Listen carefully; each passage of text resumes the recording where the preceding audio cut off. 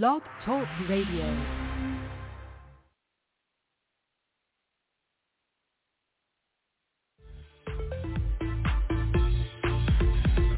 This is psychic medium Erica Buterhaney, and you're listening to the Ghost Host Sophia Temperilli on liveparanormal.com. Stay parafabulous.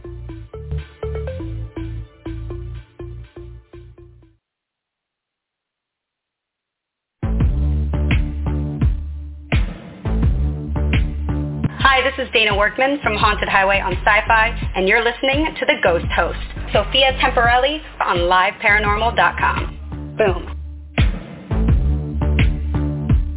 This is Bill Murphy of Sci-Fi Channel's Fact or Fake Paranormal Files, and you're listening to the Ghost Host, Sophia Temperilli on liveparanormal.com. Hey everybody, this is Rex Williams, the medic from Destination Truth, and you're listening to the Ghost Host, Sophia, on liveparanormal.com. This is True TV's haunting evidence investigator, Patrick Burns. And Ghost Huntress author, Marley Gibson. And you're listening to Ghost Host, Sophia Temperilli. And Michael Perry. And we're here at the Ghost Host with Sophia Temperilli and weekly Paranormal.com. Weekly at liveparanormal.com.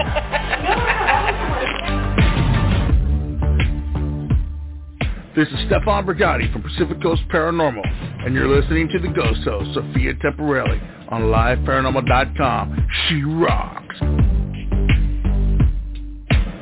This is Christopher Sanders with My Ghost Story on Biography. You are listening to the Ghost Host with Sophia Temperilli on liveparanormal.com. Hi, this is Professor Lloyd Auerbach, parapsychologist, and you're listening to the Ghost Host with Sophia Temperilli on liveparanormal.com. This is author Alexandra Holzer, and you're listening to Ghost Host Sophia Temperilli. Hi, this is Jeff Belanger, host of 30 Odd Minutes, founder of GhostVillage.com, and author of lots of your favorite paranormal books, and you're listening to the Ghost Host, Sophia, on liveparanormal.com. Boo! This is Nick Groff, executive producer of Ghost Adventures, the original documentary, and Ghost Adventures Season 1 through 10, and executive producer of Ghost Stalkers, author of Chasing Spirits, the building of the Ghost Adventures crew, and founder of NickGroffTours.com. You are listening to the Ghost Host, Sophia Temperilli, on liveparanormal.com. Tune in. Hey, this is Zach Bagans from Ghost Adventures, and you are listening to the Ghost Host, Sophia Temperilli, on liveparanormal.com. That's right, it's the Ghost Host Show with Sophia Temperilli on liveparanormal.com. And congratulations, Sophia, on celebrating over 12 years of broadcasting here on liveparanormal.com. And now on ghosthunting.com. And Spreaker's been added recently as well. So congratulations, our new Spreaker audience. Thank you, Rob Sarek, the site founder, for providing this format each and every week, and all of our moderators. Thank you guys throughout the years for patching us through at live events. We had no internet feed. Thank you guys so much. Feel free to call into the show, 347-202-0316. That's 347-202-0316 as well. Feel free to jump into the liveparanormal.com chat room. And any questions for our guests, make sure that they're all caps. It only takes you a second to get an avatar, and you're part of the LP family in the chat room. Today we welcome back renowned Ghost Adventures writer, GhostVillage.com founder, 30 Odd Minutes host, New England's Legends host, televised historian, legend tripper, adventurer, ghost hunter, best-selling author, lecturer, broadcaster, Jeff Belanger. Everyone visit JeffBelanger.com, Facebook Exploring Legends, Twitter and Instagram at the Jeff Belanger, at Exploring Legends, YouTube subscribe Jeff Belanger. Jeff will be promoting his new book, The Fright Before Christmas, Surviving Krampus and Other Yuletide Monsters, Witches, and Ghosts. Get your copy, or as a great holiday gift for loved ones, through Amazon.com, BarnesandNoble.com, or wherever books are sold. Upcoming next weekend, we have the Haunted Lodge documentary producers Kendall and Vera Welpton will be on the program. That's the 18th. You don't want to miss any of these upcoming shows. We have other people that are securing their guest spots as we speak.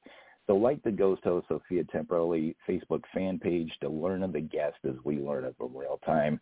And check out the membership packages. They start as low as $2.99 a month here on Live Paranormal. And Rob Sarek, he's great at rewarding the audience. So a lot of great books by some of your favorite paranormal authors are given away. And also support the vendors here. So if you're getting a mail meter for Grandma for Christmas, make sure you do it here on Live Paranormal. And as well, tonight we have, starting at 7 p.m. Eastern, Beyond the Screen and Ghostlight Radio, as well as monthly Mondays right here, Chip Coffey of A&E's Paranormal State, Psychic Kids, Kindred Spirits. He's here monthly on Mondays, as well as Ben Hansen, Amy Goodwin, David M. Roundtree, Stefan Brigatti, Andy and Michelle Coppett, Ken Gerhard, and many more. If you miss anything, archive shows are available on the homepage of Live Paranormal as free MP4 iTunes downloads. And let's bring on the host here. Sophia, congratulations on 12 years of broadcasting here. Thank you. I can't believe it's already been 12 years. Yeah, you're doing a fantastic job. You've helped a lot of families through years. You have some new videos up there on your YouTube and everything people could check out. But how cool is Jeff's book, and thank him too. I mean, it's wonderful, that copy that he sent us. It's an exquisite book visually too, as well as its content. Oh, yeah. I mean, Jeff's book came out amazing. The cover is super cool and intriguing. It's so well designed. It actually comes with its own bookmark.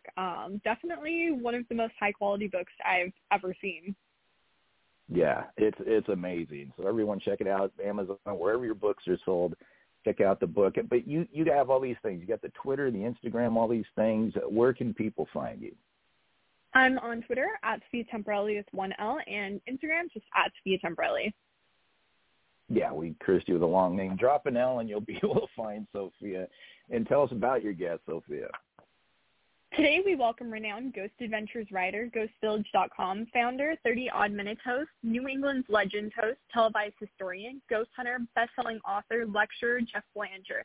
Jeff will be on promoting his new book, The Fright Before Christmas, Surviving Krampus and Other Yuletide Monsters, Witches, and Ghosts. Get your copy or as a great holiday gift for your loved ones through Amazon.com, BarnesandNoble.com, or wherever your favorite books are sold. Everyone visit JeffBelanger.com, BarnesandNoble.com, too, for his book. Facebook, Exploring Legends, Twitter, Instagram, at the Jeff Belanger, Exploring Legends, and YouTube, you can also just search up Jeff Belanger. Let's welcome him into the show. Yeah, hey, everybody. Come on. Congratulations. Hey, congratulations to you. 12 years. My goodness, you weren't even paying taxes when this show started. Yeah, it's been a while, but thank you so much for coming on today, and congratulations on your book. And also, thank you for sending it. It's such an amazing book, and really, I mean, it was super well constructed. Thanks. Yeah, no, I'm excited about it. I figure I've been lurking around Halloween long enough. Time to take on a new holiday. Well, Christmas is a good one to take on. I know a lot of people in the paranormal are like, no, it's too early for Christmas stuff, and I'm sitting here with my Christmas tree up in my room. I'm like, oh, cool, that's interesting. No, I'm here to tell you, Halloween is only the warm-up act. If you like Halloween because it's spooky and scary, that's great. I agree with you. But Christmas is by far, hands down, the most frightening holiday of the year. Halloween isn't even a close second. It is second, but it's a distant second. If you're really into scary stuff, I assure you, Christmas is your time of year. I know all those family meetups; those are pretty scary. Right? Yeah. Yeah. The arguments with relatives you only see once a year. All that stuff is only fodder for the monsters that are going to be hunting us down. It's interesting if you think about the year as like a wheel. The four biggest holidays around the world really are winter, spring, summer, and fall. And then halfway between them are the half holidays, and those are the secondary holidays. So Halloween, or Samhain, the Celtic New Year, is a half holiday halfway between the fall equinox and the winter solstice. It's like the sun setting on the year, but the winter solstice is when it's the longest night, the shortest day. It's cold. Winter's coming. It is the most frightening day of the year because we know if we live up here in northern climates that winter's coming and it's a dangerous season. Yeah, I live in California, so for me it's the most exciting season. I actually get to wear something that's not shorts all year round. It's like 72 today. Yeah, oh my goodness. I know. It's like 82 today. It's going to be warming up. But, yeah, as a Californian, it's exciting. I actually get to wear different clothes. But, I mean, it is amazing just the in-depth you go into really the history behind Christmas. I know in the beginning of the book you actually credit this to your mother. Is she what inspired the book, or was it, as you said, just always a love for Halloween and deciding to take on a different holiday?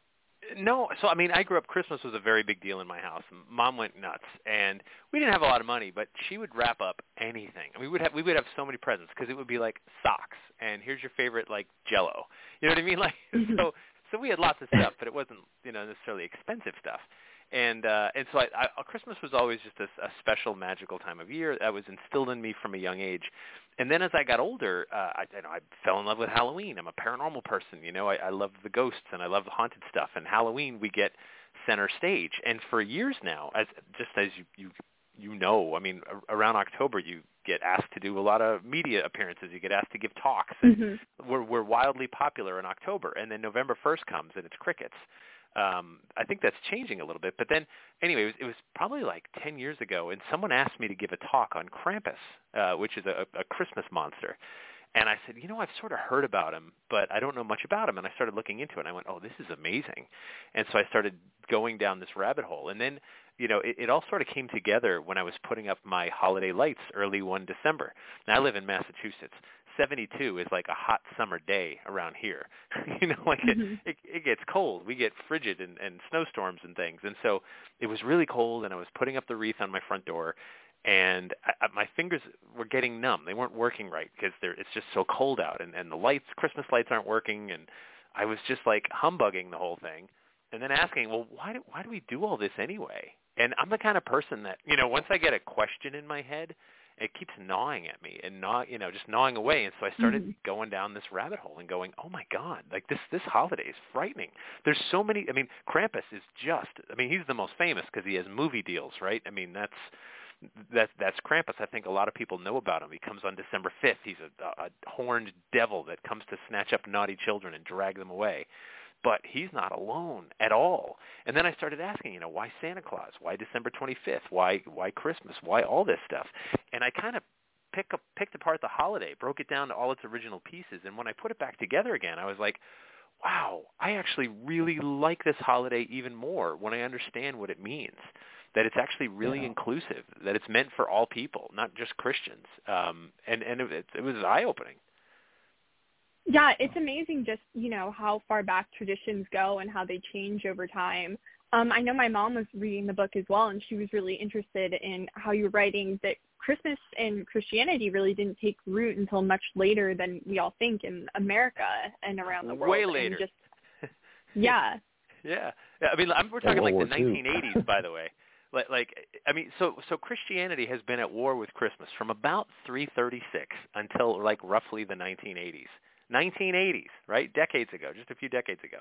And the reason for that is because they knew the holiday was always really pagan. I remember being a kid, and I was raised Catholic, and I was in our church hall, and Santa Claus came in one December. And I looked at our priest, Father Lawler, and he was a tough guy anyway, but like he looked at Santa like he wanted to just beat him up. And I remember thinking, like, why? Santa's the most amazing person ever, and he's here, and oh my gosh, and why would you be so mad at him? It's because he knew he was old school, right? He was just like, this isn't what the holiday's supposed to be about, and on and on and on. I mean, Christians literally banned Christmas for years in England and in the United States. The Puritans, they said you can't make merry, you can't drink and feast, you can't dress fine, you can't, give gifts because this is pagan. This is about the winter solstice. It's about Yule. It's about Saturnalia. And it's you're not acting very Christian when you go out and drink to excess and eat too much and all this other stuff. And so they were pretty much trying to squash down these traditions that go back thousands of years before Jesus and so on. And then eventually around the 1980s, I think they sort of gave up and said, well, we'll just say it's ours. And that's where they've sort of sat ever since.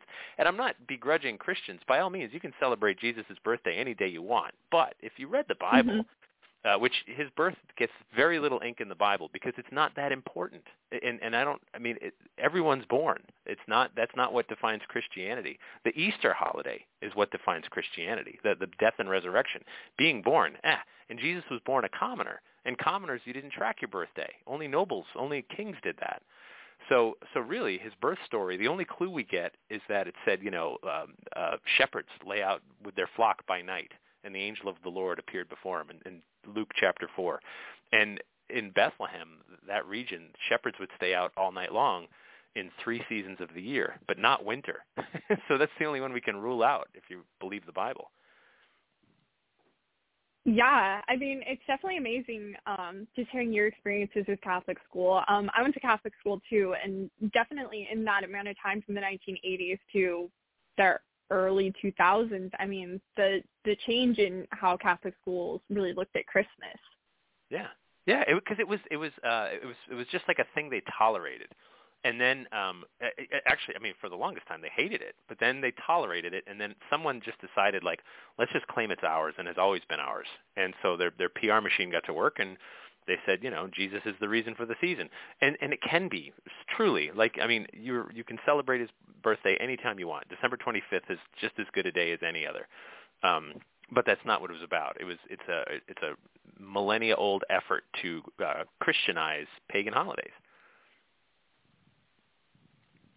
Yeah, it's really fascinating just looking at stuff like this, and especially, talking about just the transformation in terms of, say, Lilith, and where her origins were. I can't remember the exact name you used for her in the roots, but it's just, almost like telephone, how the just stories changed throughout different cultures, but also remain the same. Well, so there's so many traditions that have made it, and that's what's amazing to me, like the evergreen and the lights and the cakes and the gifts and the cooking and all that stuff, like the parties. Those go back long. Those go back long before the time of Jesus. They go back, many centuries before. And I think it's amazing that if you follow the thread, that they did survive, and we do keep bringing them around. And Christmas is one of these amazing holidays that you get to define yourself every year. You can pick up new traditions that work for you. You can drop old ones that don't. Mm-hmm. You're allowed to define it however you want, however works for you and your family. And it's always sort of been this packaged nostalgia, but there's an undertone to it. And you softies in California can't understand this until you've shoveled 3 feet of snow, in a blizzard, and you're out there with snot freezing to your face, literally. But at the same time, you realize that this is the season. Winter is what you have to survive. You live in spring, summer, and fall, but we set out to survive the winter, and that is you can't say enough about that. That's the basis behind this holiday. And so we have parties and we give each other gifts because I know I might need you, right? My roof could collapse, mm-hmm. and I might have to come to your house and say, hey, I need shelter, and you'll take me in because I'd do the same for you. And so we light lights to light up the dark night, and we put up evergreens because that's the only tree more powerful than winter. It's the only thing winter can't kill. And when you understand some of these traditions and you realize, I do want to keep bad cheer and bad spirits out of my home. Okay, I'm down now. I'm down now to put up the evergreens and the wreath and so on. Yeah, and I think it's interesting, too, just, when you really look at the cultures and stuff, the different just traditions of keeping evil out. I know that I had learned of a few in the more recent years surrounding New Year's and stuff, where it was don't wash your clothes on New Year's Day or something, because that's it was really strange. And then sweep your whole house the night before to get rid of all of the bad energy. And then there's the Latin American ones eat grapes under a table to find love or something. It was really strange. Right. Yeah. So just all of these different traditions throughout the world that you don't necessarily think of or hear of, and then you hear it, and now I'm not going to wash clothes on New Year's Day, because it was if you do that, one of your loved ones will die. And I'm I don't know if I believe it or not, but I'm not going to chance it. Right, and who wouldn't want to take a day off of laundry anyway? But I heard one, and I love this one. I didn't put it in the book because I didn't know where to put it. But someone said, "Did you ever hear on Christmas Eve your pets are allowed to talk for 1 minute at midnight? They can speak English?" And I'm that's amazing. I don't want to hear what my dog has to say.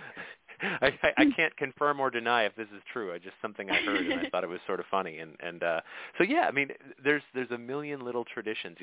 Eat pork on New Year's, but not if you're Muslim, obviously. Like there's all sorts of traditions that come from different cultures, and because we live in this melting pot, we're allowed to take the pieces we want.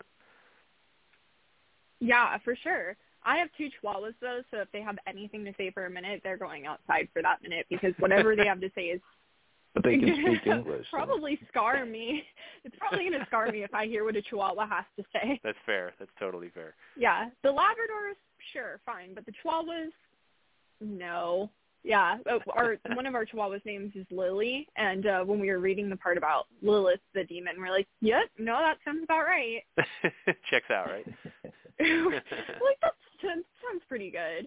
But yeah, it's just amazing, how much of our culture is rooted in pagan holidays and stuff, and just how it goes. I remember I watched a Drunk History actually on Halloween, and they were saying on that Drunk History episode that Halloween started because a woman was tired of like Hell's Night, where all the kids came out and basically terrorized everyone. So she designated sort of like kind of like a field day or like a trunks for treats, so the kids would have something to occupy themselves, so they wouldn't be destroying her vegetable garden.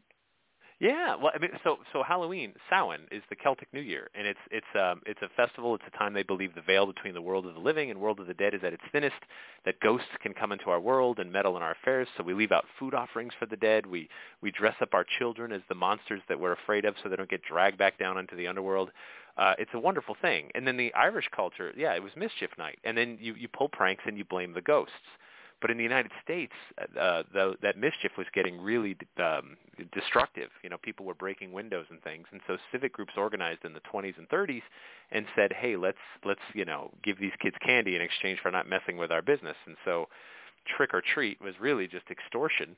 The second oldest profession in the world, and it sort of caught on as this thing. So instead of like blaming the ghosts and doing destructive pranks, you could become them and get a treat for going door to door, and you're still carrying on a tradition that goes back, way before Christianity.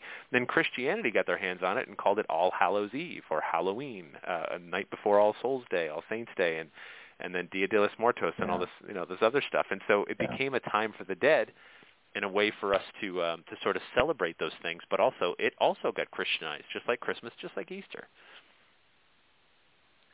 Yeah, definitely. It's interesting that it roots back to the Irish. That explains my dad a lot. Mischief Night. Right. Yeah, I read his yearbook from high school, so I can see why they would want to keep the kids at bay. So it definitely makes sense. But yeah, I mean, it really is just fascinating seeing the history behind everything.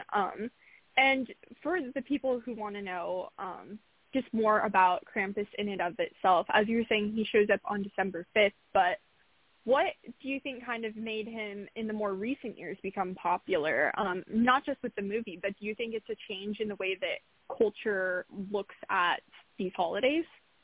Well, I think all these monsters are coming back. Krampus is the most famous. He had the movie deal. That movie came out in 2015, and I liked it. I thought they nailed the spirit of what Krampus is. But Krampus comes from Austria and Germany, and he's been around for really centuries. But he got wildly popular in the late 1800s. People would give each other Krampus cards instead of Christmas cards.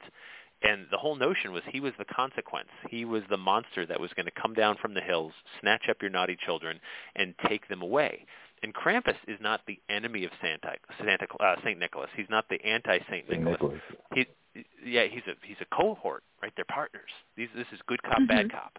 So Saint Nicholas could keep his hands clean, and Krampus would do all the dirty work. Would snatch up the naughty children, whip them if they're bad, but if they're beyond saving, then they get dragged back to the mountain lair and they're killed, which is amazing. When I was young, they're like, "Oh, you're going to get coal and sticks in your stocking." Oh, boo-hoo. How about if your parents told you Krampus is going to come and you could die, right? It would be a completely different motivator. I think, for naughty children. And so he was wildly popular, but he got pushed back into the shadows. And I would argue that he was never completely out of sight. I mean, if you remember, you don't remember 1957, neither do I, but in 1957, Dr. Seuss wrote How the Grinch Stole Christmas. And the Grinch, come on, he's covered in fur, he lives up in the mountains, he doesn't have horns, but his little furry bit at the top there will look like a horn. And I'm like, that's Krampus. That's just a facsimile of Krampus. And I think he's coming back because, first of all, there's Krampus runs and things like that, and then the internet started passing around these stories, and everyone went, well, that's kind of fun, celebrating the darker side of this holiday and the consequence. So Krampus came back, but he's not alone. I mean, there's Belsnickel and there's Grilla and there's all these other monsters that, thanks to how interconnected all of our cultures are now, we're hearing about them. And, our culture works the same as any other. If something sounds fun, if it looks interesting, we want it too. And so suddenly there's Krampus runs, there's Krampus festivals. I've attended multiple Krampus balls here in New England where they have in early December. The first one I went to, there was like 30 people dressed up as Krampus, and I don't mean they spent like 5 minutes doing makeup. I mean, these were cosplay quality costumes. That was incredible, all the various versions of Krampus, and I thought it was just amazing. So I think as a culture, we're pulling back what this holiday was always about, which is like darkness and consequence, and making sure we check our moral compass before we hunker down here for the winter. Absolutely. And it's interesting too with Krampus, because it wasn't Krampus, but I know my mom has this like little like metal statue of, it's supposed to be like a child eater of like Bryn or something. Yeah, the child eater of Bryn, in Switzerland. Yeah. Oh, right. It's interesting to kind of see that not in context of Christmas. I remember my mom had it, and I'm like, why do you want that? She's like, it's cool. I'm like, Mom, it's really weird. You have a statue of a man eating children. Like, but there's so many child eaters. I mean, that's so Grilla in Iceland is an ogress. She's a troll-like ogress, with 13 tails, and she lives in the mountains. And she can, now unlike Krampus looks for naughty kids, but Grilla, she doesn't discriminate. Any kids that are caught outside. And in that part of the world, you have to realize around the winter solstice, like in Reykjavik, there's about 4 hours of sunlight on the winter solstice. That's it, right? The sun is set for 20 hours a day, and you only get a little peek of it. And it's a long, dark night. If your kids get caught outside, it's deadly out there. I mean, it's cold. You could die of exposure or maybe monsters, or does it matter? So you tell your kids, this is the time we stay inside because there are monsters out there hunting you. And so they serve us, these various creatures. And then I started thinking, too, about the Christmas holiday. Everything we know on how we're supposed to feel about it, not how you're supposed to celebrate it, but how it's supposed to make you feel, was really taught to us in one of the greatest ghost stories that's ever been penned by anyone, right? I mean, Charles Dickens' A Christmas Carol taught us how the holiday is supposed to make us feel, that we're supposed to face our demons, our ghosts, our own past, and in doing so, we could change. We could change overnight, and that's the promise of the holiday. But you can only change if you go through something scary, if you go through some trial like Scrooge did. And that's the moral of the story. The trial we're going to face is Christmas, is having a lot of time on our hands, is being, locked inside during snowstorms and worrying if we have enough food or fuel to burn and things like that. That's the thing. We have to deal with what's inside of our heads, and it's really, really scary when you think about it that way. But we can come out of it on the other side, and we can come out better. We have a chance to be renewed, but only if we face the monsters. Yeah, definitely. And speaking of too, just in terms of like the way people view it, I was trying to think of what it was because it had been so long, but Grilla is actually mentioned in the Netflix show The Chilling Adventures of Sabrina, I believe, for their winter solstice episode. So it's interesting too, because as you're mentioning this stuff, I'm remembering the times I have seen it in pop culture that isn't movies, such as Krampus was in an episode of the CW's Legacies, where he was fighting Santa. That was definitely an interesting take on it. But I think just more people having an interest in the paranormal and stuff, because I've learned so much about myths and legends, really a lot of it through scripted shows that take those legends and really incorporate it, such as, the Japanese Oni or, Gorilla, and being able to see really where these stories come from, that they're not just out of the minds of the writers, but also rooted in faith, whether it's true or just a legend, it's rooted somewhere from some story long ago. Yeah, for sure. And if you've ever seen the show The Office, right? I mean, there was a Christmas episode where Dwight Schrute played Belschnickel. He was covered in fur, and he had a switch of sticks. And the Netflix show Christmas Chronicles 2 with Goldie Hawn and her husband there. Come on. Kurt Russell. Kurt Russell. Thank you so much. So they were playing Mr. and Mrs. Claus. The bad guy, the antagonist in the movie was called Belschnickel. It was a young kid, with black hair and a black jacket. And the Yule Cat from Iceland was one of his like cohorts. And I was like, these characters are coming back. Like they're starting, like you said, they're popping up in cartoons and in TV shows, and so that's how it starts. Art reflects culture, culture reflects art. It's this big, whirlwind thing that happens. And so I love the fact that these things are making a comeback, because they never went away fully, but I think they're starting to see a renaissance, and it's just getting bigger now every year. And so, where my parents live, this little town in Connecticut, they have a Christmas parade, which is not unusual. Many towns have a Christmas parade. But last year, there was a Krampus walking in the parade. and this is a tiny town, New England, and I couldn't love that anymore, and some people are like, what is that? Why is that monstrous devil here? But then others were like, that's Krampus. This is great. Hey, can I get a selfie, Krampus? Right?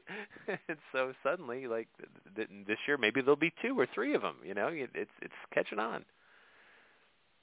Yeah, it really is. I love seeing just the change in really the acceptance of the supernatural over the years. As you said, you went to Catholic school, and I went to Catholic school too. And the way that the reaction with my peers went from Catholic school to high school, and the acceptance of it, whether it's through scripted shows showing it and people having interest in diving deeper or experiences of their own, just the way that the worldviews have changed to make things more acceptable, and the interest in these histories and kind of these facts of what is the afterlife or what's true or what's not is great to see.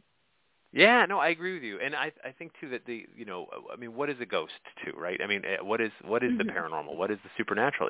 It's a connection. I think that at its most basic level, it's a connection to our past, and all of us are a byproduct of not just who raised us, but where we grew up and what we were exposed to. And so, you can thank your parents for lots of your beliefs, but it's not entirely. I mean, there's other things too. And so when these stories, myths and legends and these ghosts stick around because collectively we keep them around, right? You don't just see a movie and suddenly adopt some monster, right? You don't have like a stuffed, well, maybe you do, Jason from Friday the 13th, right? But you don't just see like a fictional movie and say, oh yeah, that's my new belief system. It's something has to sound a little bit familiar. It's got to speak to something very primal. And these legends and stories that go back centuries do that automatically because there's something familiar about them. When I saw The Grinch, I didn't know. I just liked him. I liked Dr. Seuss, but I liked the cartoon and I liked the various movie versions I saw of it. But maybe there was something in my literal DNA that knew The Grinch was a little bit familiar, that if I went back further, my great-grandparents might have known about Krampus, and so I think that's sort of what's happening here is we're seeing this renaissance that never really went away. Absolutely, and it really does just go back to family so much.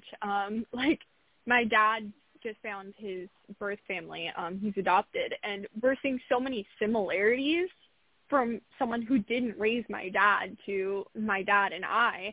And so, like you're saying, it can be just this unknown, unspoken connection that goes way further back to your ancestors with that whole nature versus nurture thing. It's real when you look at the similarities.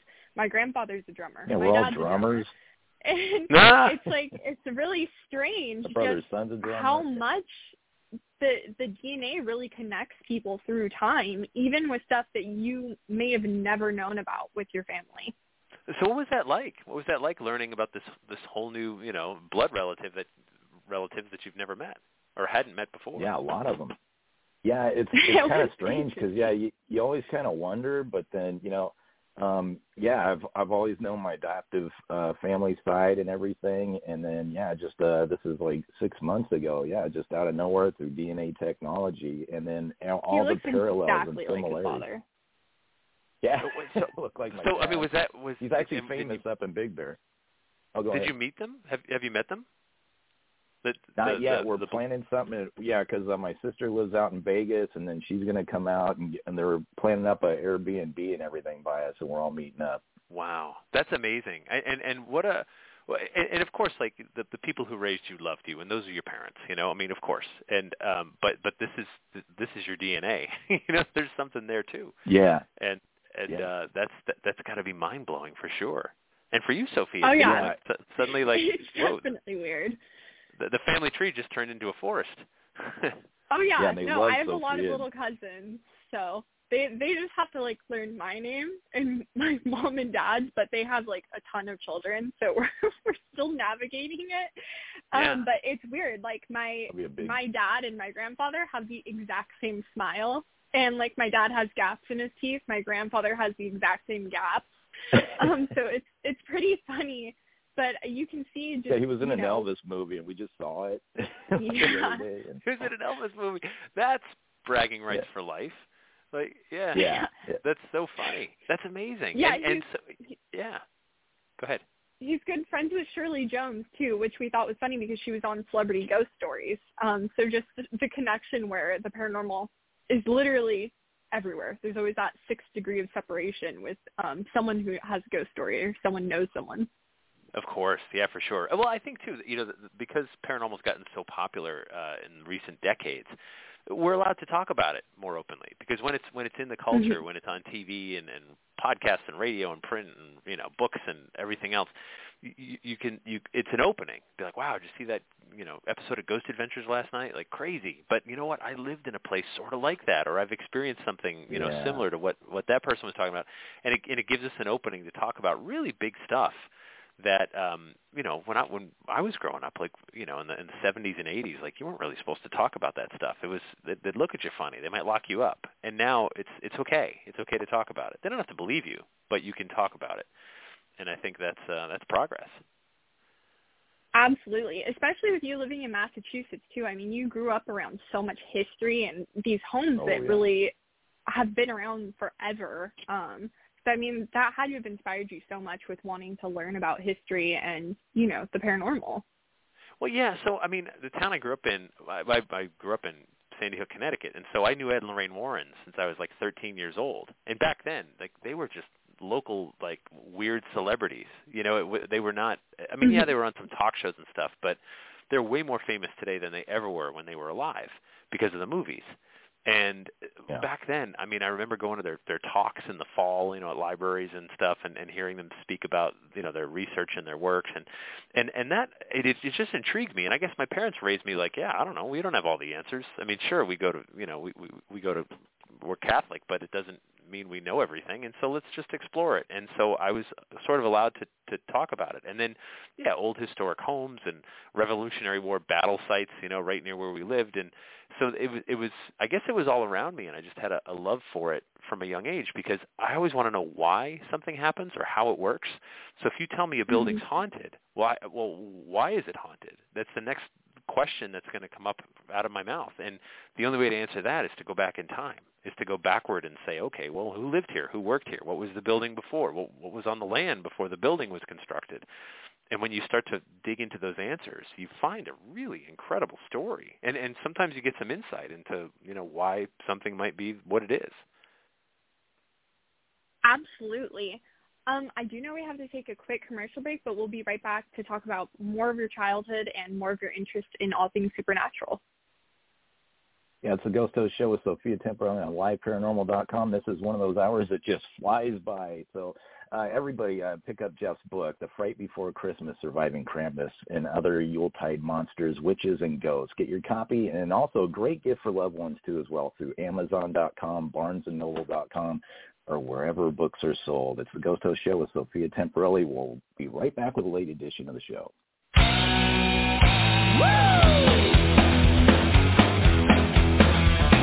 Hi, this is Dustin Perry, the Paranormal Rockstar, and you're listening to The Ghost Host with the most, Sophia Temperilli, only on LiveParanormal.com.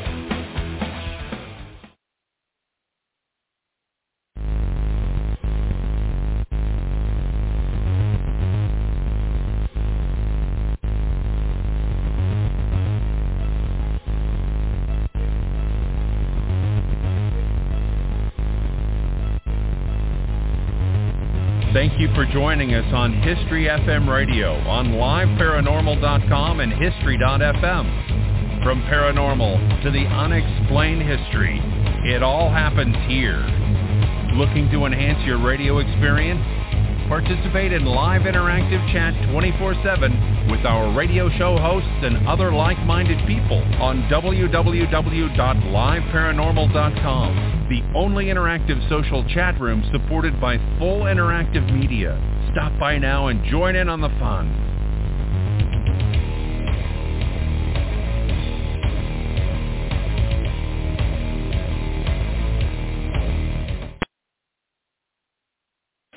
Hey, this is Zach Bagans from Ghost Adventures, and you are listening to the Ghost Host Sophia Temperilli on LiveParanormal.com.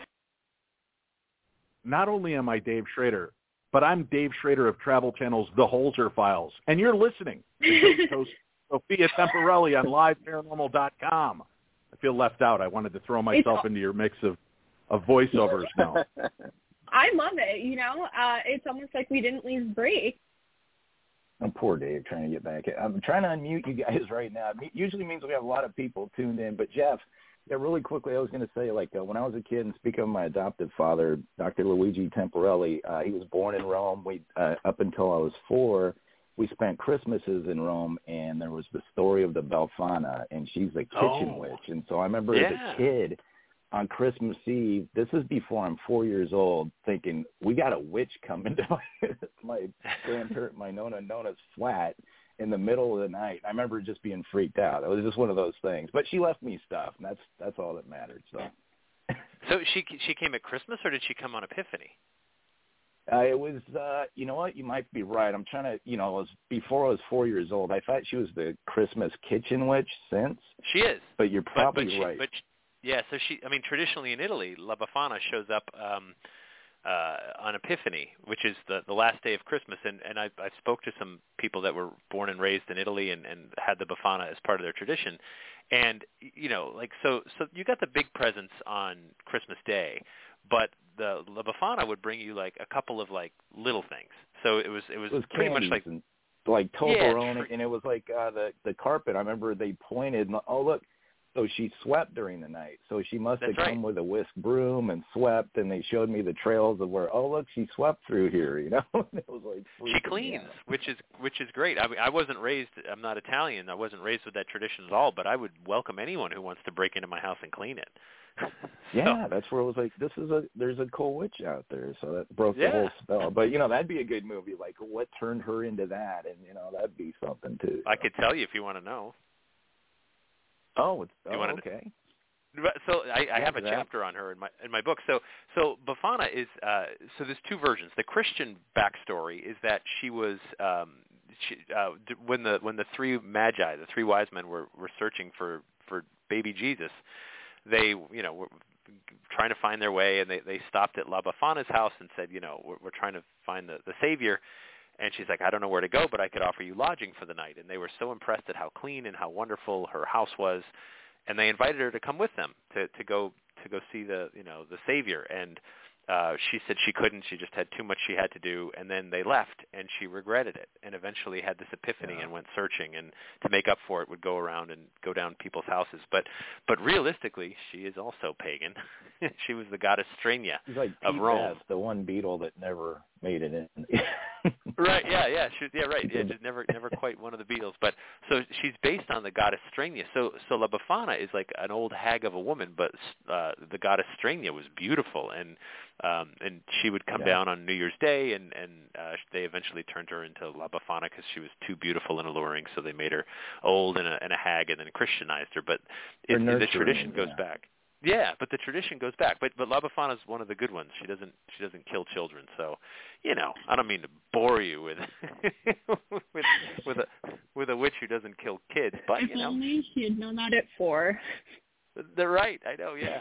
You need It the just surprised me. I remember that. Yeah. No, but it's cool. He used to read me the story when I was little. I didn't know it scared him though, so I mean that makes it a lot more fun. It is. It's just interesting, all those different traditions. My dad's, like I said, adopted. He's not a drop Italian, so that's probably why she became La Befana, all the little Irish children hiding, pretending to be Italian. Right. Yeah. What did you grow up with, Sophia? Do you have any Christmas monsters? Did you have like the Tomten or anything like that, or Elf on the Shelf or anything? I like to think that my Christmas monster was my parents telling me that they could hear the deers on the roof, and I couldn't, and so I thought I was going insane or losing my hearing. So I just like to think it was that, because the gaslighting was through the roof. My dad's like, oh, you hear that? You hear that? And I'm like, no. And he's like, oh, no, I hear that. The deer. Well, remember the bitten off carrots? Oh, and she got a DNA kiss one year, and she got some of Santa's hair by the cookies, and she was like analyzing the fibers and everything. There was boot prints in front of the fireplace, but the deers really stick with me because I was really upset I couldn't hear them. But I wonder why that was, Dad. Why couldn't I hear them? So, because you got to be a grown-up, duh. Everyone knows that. Yeah, it's the reverse Polar Express. Yeah. No, I'm with you. I'll back you up on this. That's you got to be have grown-up ears to hear the deer. Or the other tradition is my mom always let me open a present on not New Year's Eve, Christmas Eve. Sure. And my dad would be like, oh, you have to wait. And my mom said, no, she doesn't. Just let me do it anyway. No, so those it's are ours. Yeah. I love that. And every family's got its own like little traditions that go with the holiday, or certain things that you would, times you would decorate or specific decorations you would use, or ornaments on your tree or whatever. And I love that we get to create ritual every year, so if something doesn't work for you, drop it. And if something you want to adopt that feels special to you, then do it, that's okay. You're allowed. This holiday is malleable, and it's been evolving and changing and incorporating so many different beliefs, most of them pagan, for thousands of years. And I think that's just awesome. You can fight it and scream against it, or just kind of go with the flow and say, all right, then fine. Then the Christmas tree is pagan, and the lights are pagan, and the candles and the cakes and the cookies and the drinks and the eggnog are all pagan roots and Yule log. Okay. So how great is it that we can incorporate all those various cultures and beliefs, bring them into the now, build on them, and then also celebrate whatever you want. It can be a completely secular holiday if you want, or it can be completely religious if you want. You're allowed to define it your way every single year. Absolutely. Right. And my mom reminded me too, we used to make tamales when I was younger with my grandma, because my grandma's full-blooded Mexican, so we would do that every year. And then she thought it was a lot of work, which it is a lot of work, so we stopped doing it at a certain point. But that's what we would do too. That's the thing I love about Christmas, is just the family traditions, and like you said, how you grew up with it. It being so important to your mother, and her allowing you to explore really where it originated from, and your interest in the supernatural is so amazing and great, because you're so knowledgeable. I mean, it just amazes me how much you know on like each topic. I was just telling my parents, I'm like, he should go on Jeopardy if he hasn't been, because you know a lot. Paranormal Jeopardy would be great. I would clean up. But I think you definitely would. This is all I do, though. Like, so I mean, I've been doing paranormal full time for literally 19 years. It was 2004 when I quit my normal job and went doing this full time. And it's all I do. I love it. I'm blessed that I get to do this for a living. working on Ghost Adventures and writing books and doing talks and, my own shows and things like that and podcasting. It's such an amazing way to sort of look at the world and see how connected we are. And I've learned so much. Like, I don't really consider myself Catholic anymore. I've sort of left that behind. And I mean, at a time I was angry at it for sure. Like when I was in college, I was bitter, but then, I was just like, you know what? There's some good foundations that I got from it as well that are part of me. And there's no way to shake that. Yeah. I mean, if you were raised in a religion, you can leave that religion as much as you want, but it's in your bones. You can, it's in the luggage you carry. You can't fully wash it away. And you can fight that, or you could just sort of embrace it and say, well, okay then, this is who I am, and this is part of what makes me who I am, and part of my background. But how can I build on that? And so I went looking in the paranormal for my own answers, because I'm just like, well, I'm supposed to have this feeling in church, I'm supposed to be filled up with this spirit, and I wasn't quite getting there. But then I started going on ghost hunts. And I'm in cemeteries at midnight, and I'm in old haunted buildings and looking around and feeling something, and going, ooh, I didn't get this in church. And I started saying, well, if there are ghosts and spirits, well, what does that mean for me? And how do I want to live my life? And how do I want to be remembered? And how do I want to treat my fellow human beings? And, and sometimes when we're looking at haunted places and things like that, we look into like the literal darkest parts of humanity. Why is that building haunted? Because there was like 6 murders in there. And you go, oh, well, that's scary. Like that someone snapped and did this horrible thing. And then you start to explore that a little bit and realize that, maybe that monster's in all of us, and just some of us are better at keeping it at bay. And so when we start to look at these stories, whether you want to call them metaphorical or literal, it really forces you to check yourself and take a good long look in the mirror and be like Scrooge, and pray that we get haunted by our past, our present, and our future, and take a look at what that could look like and make some adjustments if we can. Not just go to church and tune out, which is what I was doing by the time I was in high school. You'd go to church and you'd literally just be, thank God there weren't phones back then, because we would just be on them. Like I can't even imagine what the priests deal with now. He's just like, I'm going to play Candy Crush for the next hour. Let me know when it's over.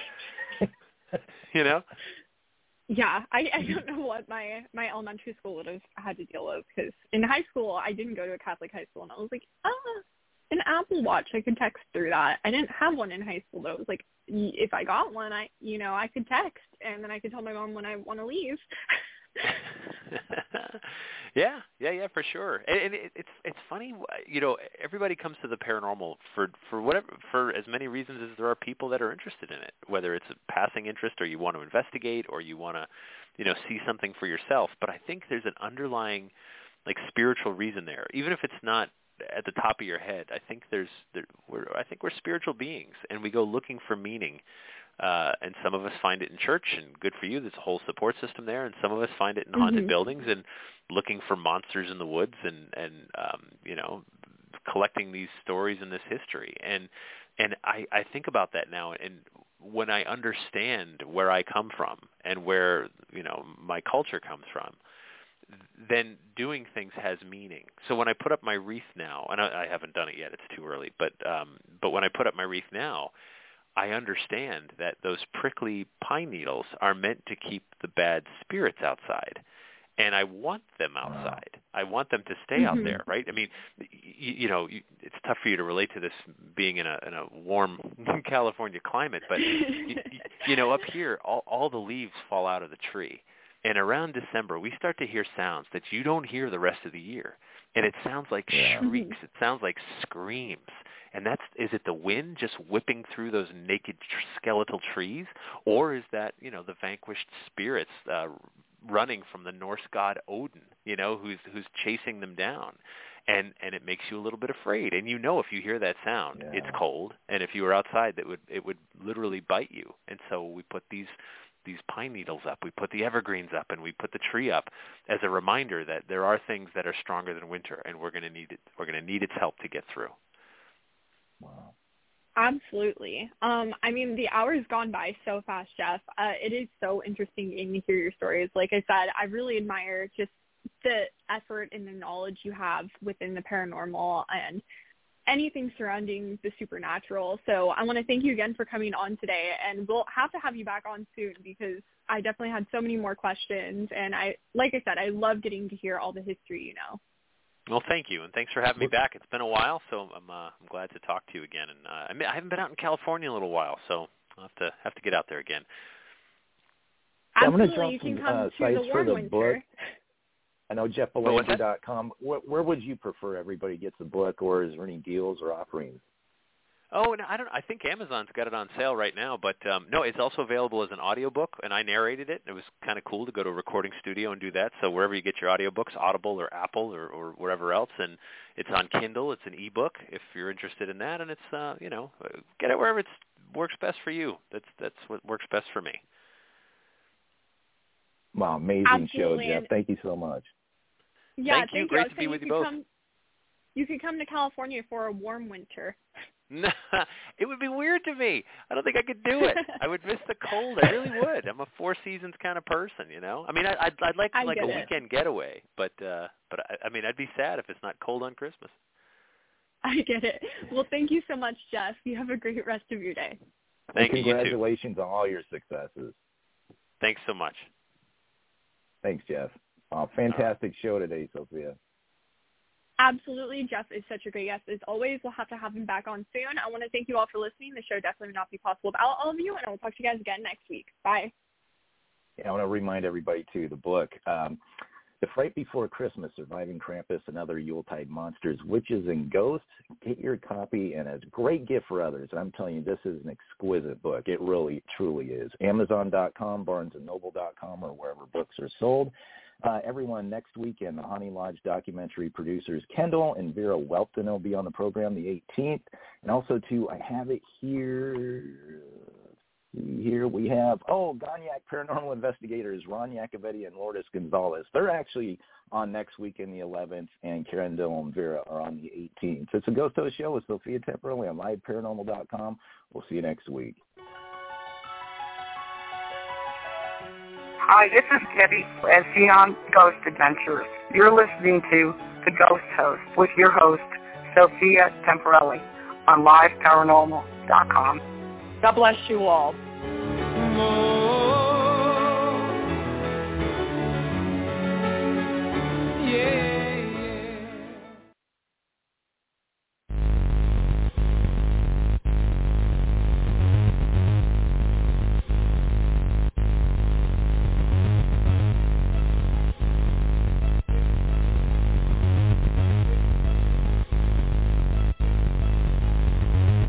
Thank you for joining us on History FM Radio on liveparanormal.com and history.fm. From paranormal to the unexplained history, it all happens here. Looking to enhance your radio experience?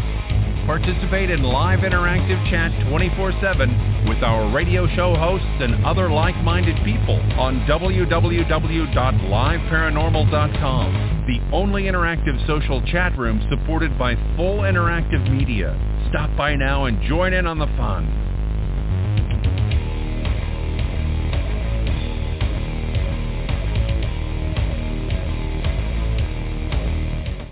Lucky Land Casino, asking people, what's the weirdest place you've gotten lucky? Lucky? In line at the deli, I guess? Aha, in my dentist's office.